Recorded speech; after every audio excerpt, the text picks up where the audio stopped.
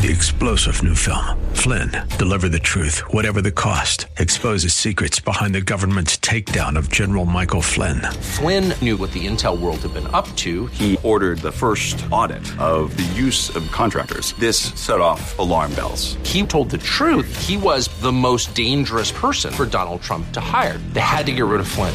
Flynn, deliver the truth, whatever the cost. Available now. Watch it today. Go to salemnow.com. salemnow.com.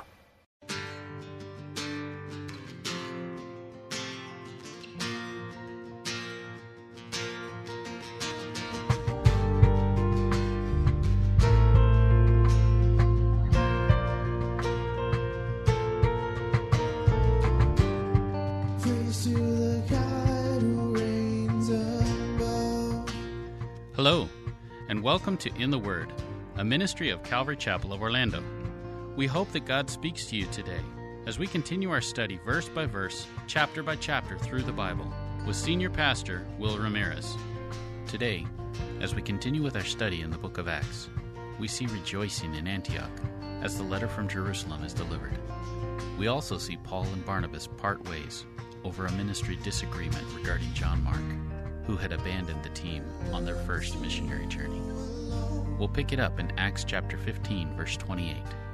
Once again, that's Acts chapter 15, verse 28. The Holy Spirit so often works through very natural means. He works through Scripture. He speaks through Scripture. I have to say that most of the time when the Spirit of God is laying something on my heart is because I'm reading in my devotion time and the Lord just touches me by His Spirit. He'll put His finger in an area or a scripture will just stand out and I'll think, Lord, that's what you want me to do. Lord, this is the direction you're taking my life.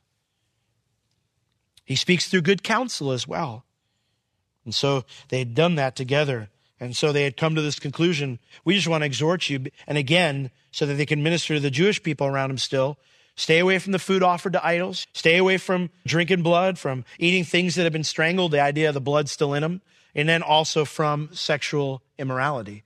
And again, that's not a generic prohibition against sexual immorality. That, well, we want to reach the Jews, so stop sleeping with each other. No, that was already a given, was the idea to be pure. But the idea here was to stay away from places where sexual immorality is going on, to stay away from things. I hate to be prickly about this in the sense of what we watch on TV and where we go and what we do with our lives. But it seems almost kind of, you're just a prude if you're ever going to even say anything about what we watch or what we see, what we bring into our homes.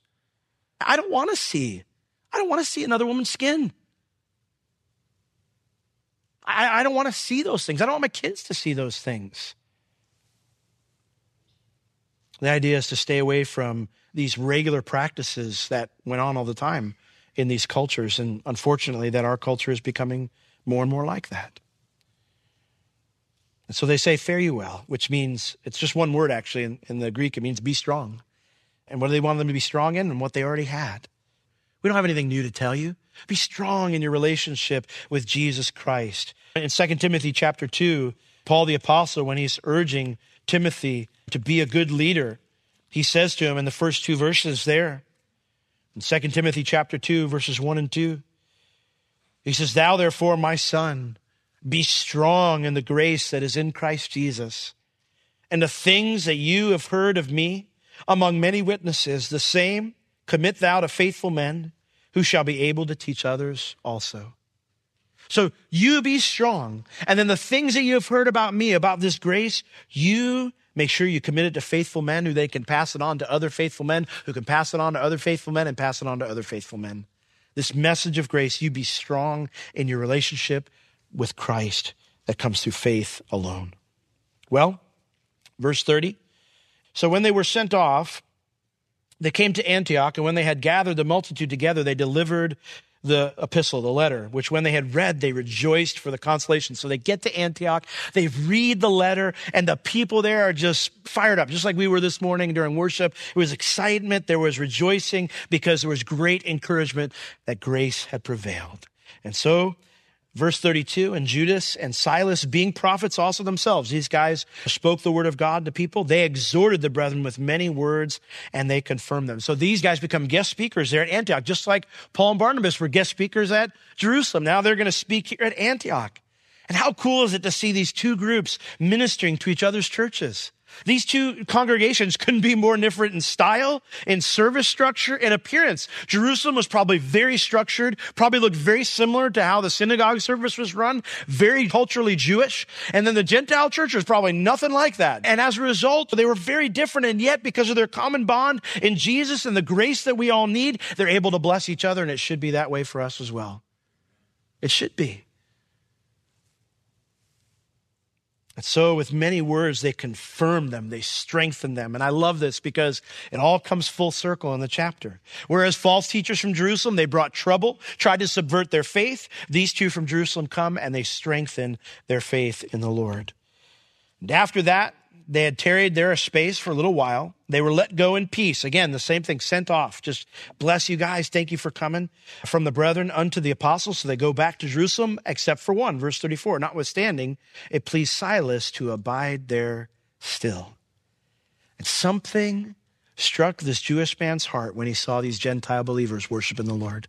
Something touched him. He fell in love with them and he made this church his new home.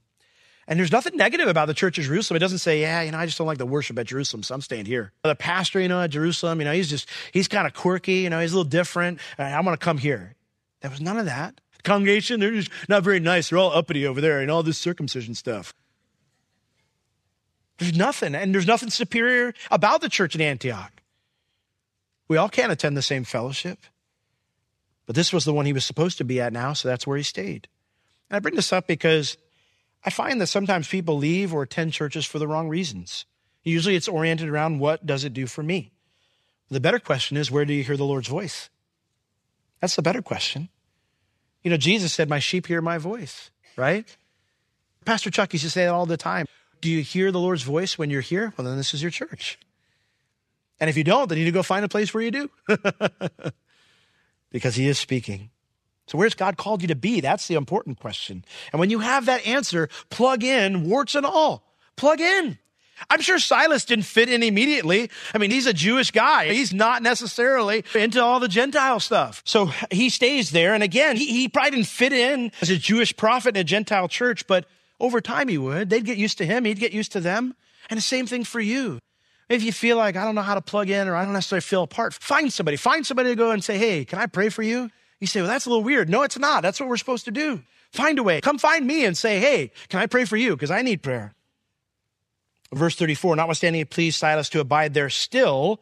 And then it mentions verse 35, Paul also and Barnabas, they continued in Antioch. So they stayed on there at Antioch, teaching and preaching the word of the Lord with many others also. So interestingly, when the people start getting saved in Antioch, they send Barnabas up to check it out, and he kind of becomes their first pastor. But then he goes off to find Paul because revival breaks out, and he comes to find Paul to bring him down to help with the teaching duties to disciple these new believers. And so they're kind of leading there. But then we see other leaders get raised up as Barnabas and Paul go off on their missionary trip. But now we find them back here again, and they're not in that same leadership position, but they're discipling believers, making disciples once again. But something new here it mentions they're preaching. I think Paul and Barnabas at this point became much more evangelistic in their passion, in their heart. And so they're preaching. They're out trying to reach the lost, and they're focused on that as well. And something, I believe, changed on that mission trip to Asia Minor and Cyprus. Antioch was their home church, and they're still a part of the discipling process. But I think there's a little bit of a restlessness there to reach unreached peoples. And so as they're out there doing the evangelism ministry, this passion for the lost prompts what comes next in verse 36. And so verse 36 says, and some days after, it's actually about a year later, about a year of this stewing in their hearts. Some days after, Paul said unto Barnabas, hey, let's go again and visit our brothers in every city where we have preached the word of the Lord and see how they're doing. So the purpose that Paul has in mind here is to take a second missionary trip to go check on the Christians in the cities that they visited on their first trip. Now, God has a very different plan for what he wants at least Paul to do. And it's going to be far beyond what Paul imagined when he makes this initial proposal. And I think that's interesting because sometimes what starts out as one passion leads to a different mission. But God uses that initial passion to get us out the door. I can't tell you how many times that I've stepped out because I thought God was going to do A, and then down the road I find myself doing B. And sometimes that can be confusing because we might ask ourselves and go, well, God, I thought you wanted me to do A. But in reality, God's saying, yeah, but if I told you to do B, you'd never have gone out the door. So I told you to do A, because eventually that would lead you to B, which is where I wanted you to go. And what Paul intends when he proposes this to Barnabas, unfortunately, is very different than what Barnabas envisions. And thus, in these last few verses here in chapter 15, a 15-year ministry partnership is about to come to an end. And so Barnabas, verse 37, it says, he determined to take with them John, whose surname was Mark. Now remember, they took John Mark with them on the first trip. But when they reached Asia Minor, John Mark, either he missed his mom or he didn't like all this Gentile ministry, or Phrygia in particular was very dangerous during that time. Bandits were all over the place. Maybe he just said, I don't feel like going out there. I'm going home. He decided to go home. So remember, he bailed on him halfway through the first mission trip. So the second trip, Paul's like, hey, Barnabas, let's go and do this. And Barnabas is like, yeah, that's a great idea. Let's go take John Mark again. And Paul's like, over my dead body. That loser is not coming anywhere with us. You think I'm joking? That's pretty much what he says. I'm not taking that loser with me. Barnabas had this in his heart and in his mind that he was going to do this. The word they're determined, it means to take counsel with oneself, to resolve within oneself, and then to insist based on that resolve. Barnabas felt very strong about taking John Mark with them, and he wouldn't go without him. He insisted that he goes with him. Now, are we surprised about that attitude from Barnabas? It shouldn't surprise us at all. He's the one who reached out to Paul when he was still Saul, and the entire church feared to welcome him into their fellowship. That's why they named him the son of encouragement. That's what Barnabas means, the son of encouragement. Barnabas specialized in standing up for people who'd blown it in the past that the rest of the church kind of looked down on, people that no one else wanted to stand with. And you know, I love Paul. I do. I relate more to Peter than to Paul, but I love Paul. The mark he left on the Christian world is without debate. But I want to be more like Barnabas. I want to be more like Barnabas. And I believe Paul will become more like Barnabas over the years, but right now he's not. And so in verse 38, look at what he says. But man, the King James is so polite. But Paul thought not good. But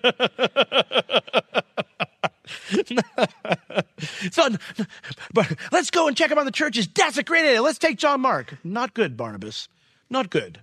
The phrase there, not good, it means to deem as unworthy, unfitting, unwise. And it's in the imperfect tense, which means he kept on with this mindset. Every time Barnabas brought it up, he's like, Barnabas, this is a horrible idea. That guy's not worthy to go with us. He's a loser. He is a quitter. He has not earned the right to come with us. It is unfitting and unwise. It'll waste our money and our time if we bring him again. He thought not good to take him with them. And in the Greek, it also, where it says to take him, it means to take that one. He doesn't even name him. Doesn't call him him. He says it would be not, that one is not worthy to come with us, is what Paul's saying. He classifies John Mark as a quitter, one who fell away. In fact, that word departed, where it says there, who departed, but Paul thought not good to take him with them, who departed. That word is the same word where we get apostasy from. Paul thought that he had literally departed from the faith in doing this. Demas is a guy who gets demonized in the scriptures because Paul says at the end of his life, and Demas has forsaken me, having loved this present world. And so you find Demas in these books as this like non-believer who's departed from the faith. No, he just didn't feel like getting his head chopped off. And so he went back to go minister to some safer areas in the Roman Empire. Now, that's not commendable that he did that. But Paul, he was a man who believed in loyalty. And when you were disloyal to him, man, he wrote you off big time. He wrote you off big time. And so Paul, he says here, this guy apostatized. You know, one of the earliest Christian debates in the church centered around what to do with Christians who compromised their faith to save their lives during all the Roman persecutions. When the persecution would end, many of them would feel sorrowful and repent, and they would desire to be forgiven and received back into fellowship. But there was a group called the Donatists who claimed those who compromised were traitors and no longer worthy of salvation and that they could not be saved. Now, while Paul doesn't go to this extreme, and by the way, they were considered heretics and they were denounced, and because that isn't true, Peter himself denied the Lord 3 times, and yet the Lord restored him. While Paul doesn't say he's not saved, he doesn't see any worth in taking John Mark with them. Mark might be saved, but he's lost his opportunity to be used by God, according to Paul. And that leads to an interesting debate, because is Paul right for using tough love? Maybe did John Mark become the man that he became later on because of Paul's tough love, or is he being overly harsh and even a bit ungrateful in light of the second chance God gave him? Well, I'll let Paul himself answer the question. I had you save 2 Timothy 2 if you want to go back there. And instead of 2 Timothy 2, let's look at 2 Timothy 4. 2 Timothy 4. And in light of this great debate, I'm always amazed how people run to Paul's defense in this. It's almost like we're never afraid to point out the character flaws of all the people in the Bible, David, Abraham, and everybody else. But for some reason with Paul, we have to defend him perfectly, that he never did anything wrong. But I'll let Paul answer the question for himself. In 2 Timothy chapter 4, verse 11, right before he's about to die, be executed by the Romans, he says this to Timothy, only Luke is with me. And then he says, take who? Take Mark and bring him with you, for he is profitable to me for the ministry. Paul, who had seen no use for Mark, finds him very useful, profitable at the end of his life. Of all the people he could have asked for at that point in time when he's about to die, he mentions Mark. Apology accepted, Paul. Apology accepted. And this leads to a larger question. What do we do with those who have failed to be faithful in their Christian commitment? Well, like Barnabas, I think we need to come alongside. John Mark the quitter doesn't become John Mark the profitable by writing him off. Surely Barnabas spent time challenging John Mark to hang in there this time, to be faithful. But I want to encourage you that if you fail to be faithful to God's call on your life, it doesn't mean God can't use you anymore. Recognize the failure, confess it before God, and renew your commitment to him and step out in faith again. A commitment to being faithful with whatever he puts on your plate now and in the future is where you need to be. Lord, whatever you want me to do from this point forward, I'm going to do it. Because you know why? You can't change the past. You can't. But the present, let's live for Christ today, amen? Whatever failure you've had, live for Christ today. But Paul's not quite there yet. And so this creates a problem for him and Barnabas. Verse 39 back in Acts 15. And the contention, it says, was so sharp between them that they departed asunder one from the other. It was so sharp. The word there means an angry disagreement resulting from continual irritation that erupts into tempers flaring. Their opinions on this irritated each other so much. Barnabas would be like, we need to bring John Mark. We need to bring him. You're wrong in this. I am not wrong in this. We are not taking that loser with us. And it erupted into this temper flaring argument where they lost their tempers. Severe words were spoken so much that they couldn't arrive at a solution that would keep them together. And so they severed their ministry relationship. That's what the word departed asunder means. Paul still counted Barnabas a friend. In fact, he will speak very highly of Barnabas in his letters, even though we will never see them ministering together again.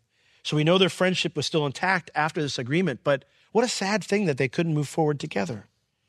Warren Wiersbe said, here we see two dedicated men who had just helped bring unity to the church, and yet they could not settle their own disagreements. It's a sad moment in the scripture, and yet I find it a little bit encouraging because it shows that I'm not the only loser out there, that we do let our irritations get to us. We get irritated with one another. We get hurt by one another. We get frustrated with one another. We don't see eye to eye all the time. But let's hope that we can come to a better conclusion than Paul and Barnabas did to work together. And yet, even though this is a sad moment, God will accomplish his work in spite of it. And so they agree to part ways. And the plan is that Barnabas will hit Cyprus while Paul checks on the churches in Asia Minor. So it says, Barnabas took Mark and sailed into Cyprus, and Paul chose Silas and departed, being recommended by the brethren unto the grace of God. So this is the last mention of Barnabas in the book of Acts. We'll see him later in letters. We'll see Mark actually quite a few times, more than Barnabas in letters. The reason we don't see Barnabas is not because, God was on Paul's side and he's not on Barnabas' side, so Barnabas gets shut out of the scriptures now. Luke is traveling with Paul, so he knows the details of Paul's journey more than he would Barnabas. So he will cover Paul's journeys, that's why.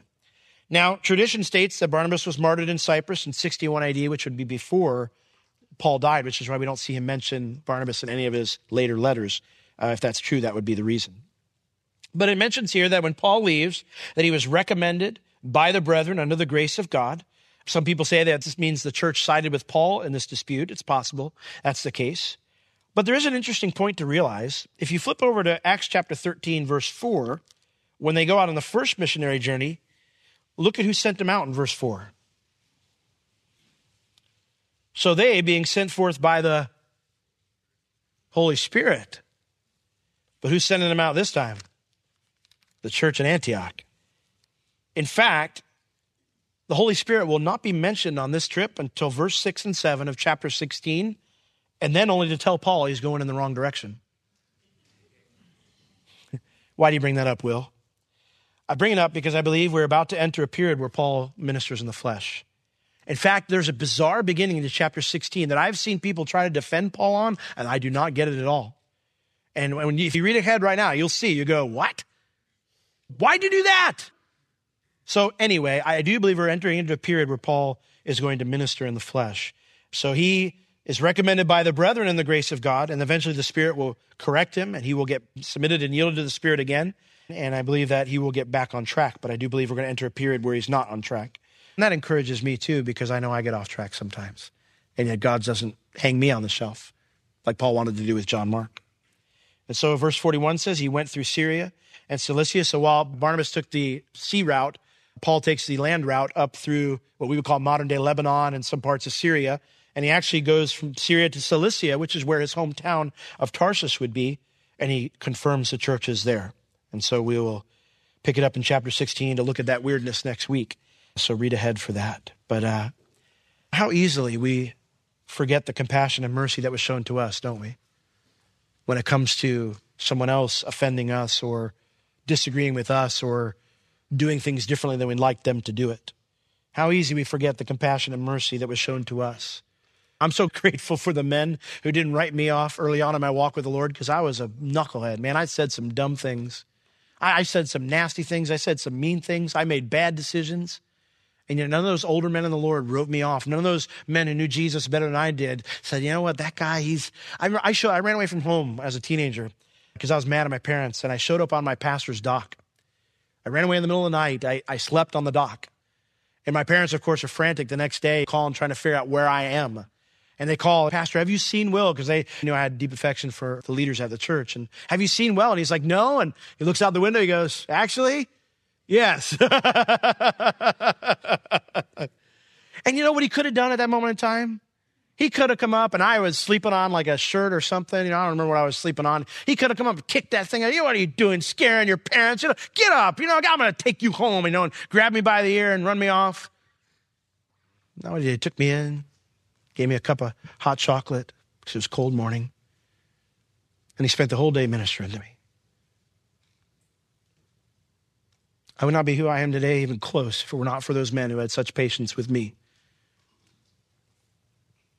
Maybe you have somebody right now that you're at odds with, or maybe they've hurt you, they've wounded you. Maybe you disagree with the decision they've made. You just think that, you know what, or maybe they weren't even loyal to you. Maybe you felt like they were disloyal to you. They bailed on you. I want to encourage you. The Lord hasn't given up on you when you've bailed on him. Go make it right. This is why the scripture commands us to be thankful in all things. Because remembering the hole from which we were saved, and which we dug for ourselves, it keeps us humble. I want to close with James chapter 2. If you'd all turn to James 2 with me.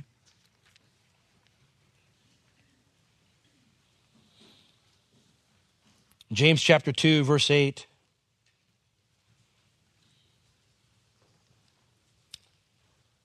Same man who wrote that letter, who instigated that letter to encourage the Gentile brothers, said this. He said, if you fulfill the royal law according to the scripture, you shall love your neighbor as yourself. Then you're doing well. You're doing the right thing. But if you have respect of persons, you commit sin and are convinced of the law as transgressors. For whosoever shall keep the whole law and yet offended one point, he is guilty of all. For he that said, do not commit adultery, also said, do not kill. Now, if thou commit no adultery, yet if you kill, you are become a transgressor of the law. So speak you, and so do, as they that not shall be judged by that law, but by the law of liberty.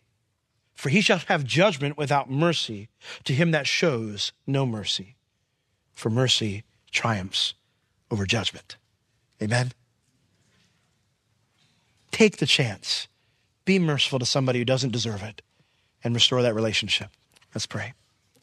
Lord, we're so grateful for your love and for your mercy that you have restored our walk with you so many times. I know if no one else here, I know I have been restored. Times when I have raged against you, and times I have quit on you, times I've grown frustrated with you, poured out my heart to you, all my complaint. And yet, Lord, you gently rebuked me and restored me. Lord, help us to do the same with one another, to never write each other off, to be more like Barnabas, Lord, sons of encouragement, to bring people alongside of us, that they might become wonderfully profitable to you in the future. We pray and ask these things in Jesus' name. Amen. This has been In the Word with Pastor Will Ramirez, a ministry of Calvary Chapel of Orlando. You can listen to all of Pastor Will's sermons and find other valuable resources online at www.calvarychapelorlando.com or on the Calvary Chapel Orlando app, available on iTunes and Google Play. If you have any spiritual or physical needs, please contact us. We would love to pray for you and assist you in any way we can. You can reach us at Calvary Chapel Orlando at 407-523-0800 during our office hours Tuesday through Friday, 9 a.m. to 4 p.m. Thank you for joining us today. We will see you next time as we continue to learn, walk, and live in the Word.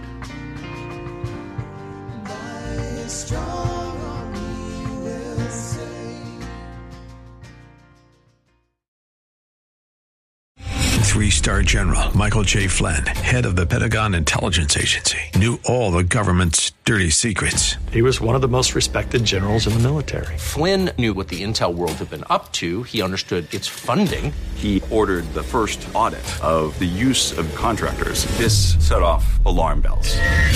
The explosive new documentary, Flynn, Deliver the Truth, Whatever the Cost, uncovers the facts behind this scandal. Flynn told the truth. He was the most dangerous person for Donald Trump to hire. I find out the worst enemy that I'm going to face in my life is right here in America. They took my assessment and they wanted me to change it. And I was like, I'm not changing it. They had to get rid of Flynn.